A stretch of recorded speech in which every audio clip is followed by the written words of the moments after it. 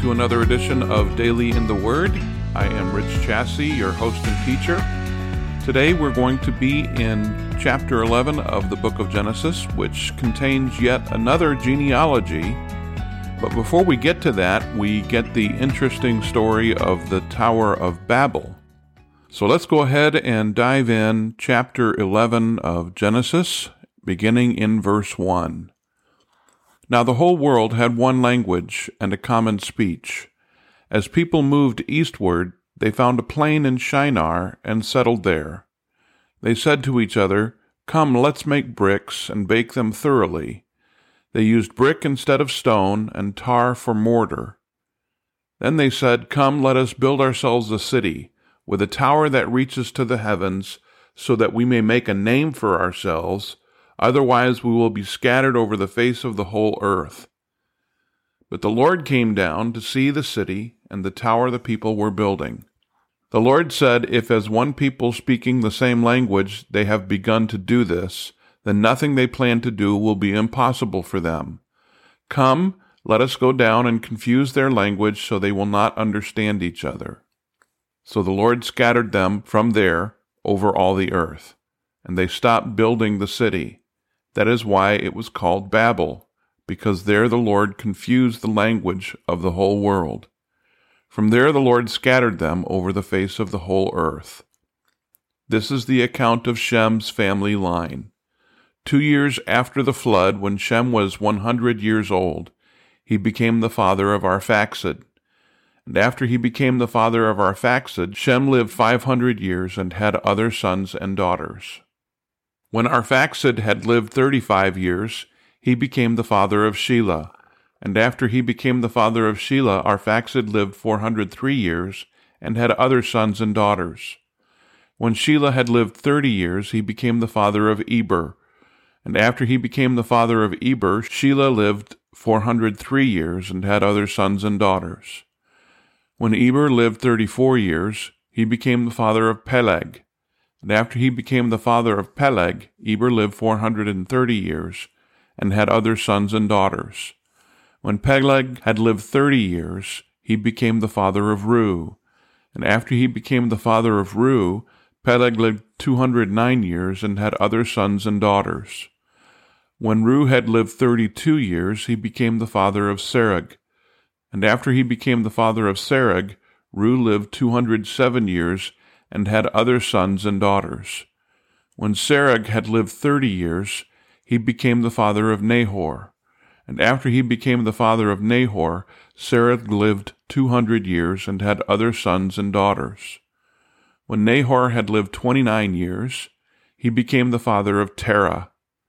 And after he became the father of Terah, Nahor lived 119 years and had other sons and daughters. After Terah had lived 70 years, he became the father of Abram, Nahor, and Haran. This is the account of Terah's family line. Terah became the father of Abram, Nahor, and Haran became the father of Lot. While his father Terah was still alive, Haran died in Ur of the Chaldeans, in the land of his birth. Abram and Nahor both married. The name of Abram's wife was Sarai, and the name of Nahor's wife was Milcah. She was the daughter of Haran, the father of both Milcah and Iscah. Now Sarai was childless because she was not able to conceive. Terah took his son Abram, his grandson Lot, son of Haran, and his daughter-in-law Sarai, the wife of his son Abram, and together they set out from Ur of the Chaldeans to go to Canaan. But when they came to Haran, they settled there. Terah lived 205 years, and he died in Haran. As we approach the time after the flood, it's interesting to note that the whole world, verse 1, had one language, common speech. And then the people moved eastward. They found a plain in Shinar and settled there. This would be the beginnings of the Babylonian Empire, the small, tiny beginnings of that empire. And they said to each other, verse 3, "Come, let us make bricks and bake them thoroughly." This was a new technology for them. using tar for mortar. They decided, hey, let's build a city and a tower that reaches to the heavens. Why did they want to do that? So they could make a name for themselves. It goes all the way back to the pride of the devil, of Satan, who wanted to be like God. It goes back to Adam and Eve and the lie that they believed that they would be like God if they ate that fruit that was forbidden to them. And then also they were concerned about being scattered over the face of the whole earth, which is what God had actually commanded them to do in chapter 9, and also back to Adam and Eve, that they were to fill the earth and multiply. They were refusing to do that. So the Lord visited them. The Lord came down to see the city and the tower the people were building. The Lord said, if as one people speaking the same language they have begun to do this, then nothing they plan to do will be impossible for them. So come, let us go down and confuse their language so they will not understand each other. And that's exactly what God did. He confused their language, and without the ability to communicate with each other, building a city together would have been very difficult.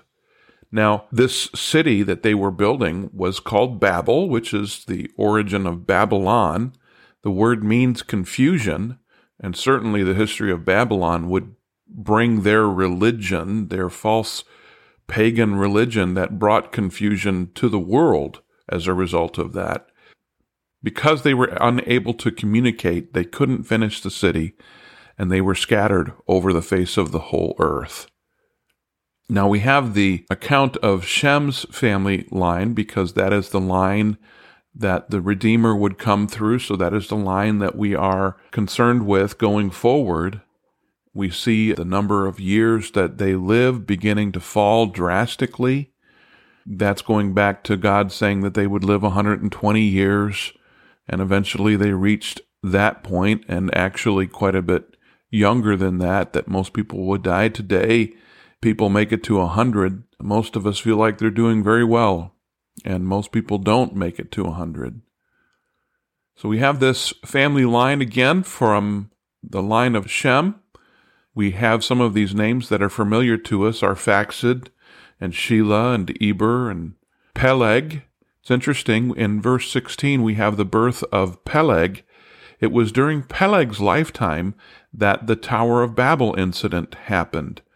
So we see that the timeline, the genealogy of chapter 10, actually goes before and after the Tower of Babel incident.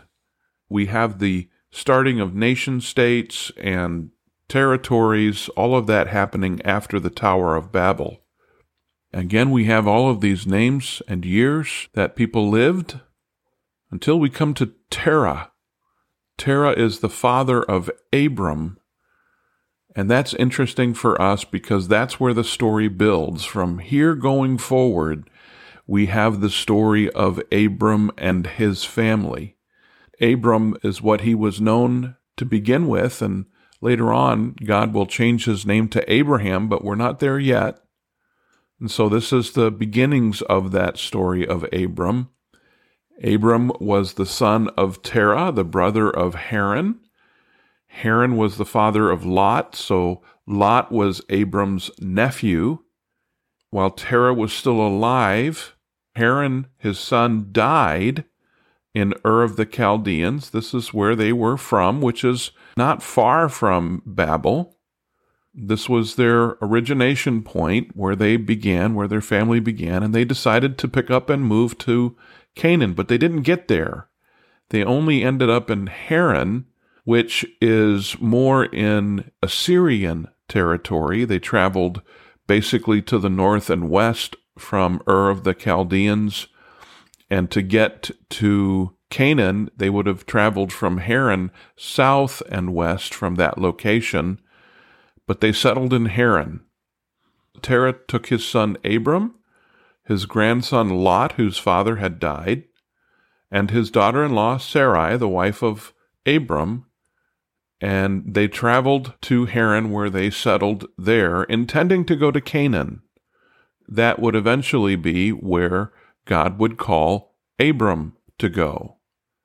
But that's another day, another chapter. We'll see that tomorrow in Genesis chapter 12.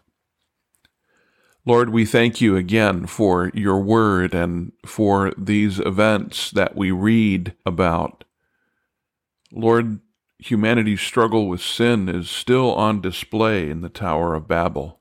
Their pride, their arrogance, their wanting to make a name for themselves and not be scattered over the face of the earth, even though that is what you commanded of them.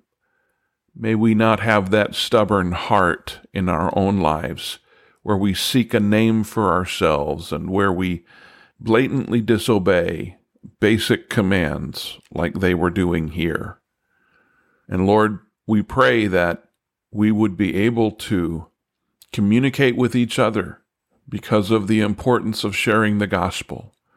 And because of this event now, there are so many different languages and cultures throughout the world that it does make it difficult for us to share the gospel worldwide. But Lord, that also is our calling. And so we have teams of people who go out and learn new languages so that they can translate the scriptures into other people's known language. And we pray that you would bless those efforts. Lord, I pray that we would be able to now follow the line of Abram and see where that goes, to see how you worked through this single man and his family, even though he was unable to have a child to start with, as we're going to find out. Lord, you would use this family to bring about your Redeemer, the one who would come to save the world. And we are the recipients of that blessing. Lord, we get to partake in that blessing because of your love and your goodness and your kindness in our lives. So we thank you for that, Lord. Lord, we love you and we praise you, and we ask all of this in Jesus' name. Amen. We thank you again for listening to Daily in the Word, and we pray that you will continue to follow along with us as we now embark into another section of the book of Genesis. Completing chapter 11 is the first part of Genesis. Genesis basically divides into two sections, chapters 1 through 11, and now chapters 12 through 50, which follow Abraham's life and family all the way to the end with Joseph. So now we have completed this first part of the book of Genesis, and we look forward to diving into this next section and following Abraham and his family. So I look forward to seeing you again next time, and until then, have a great day.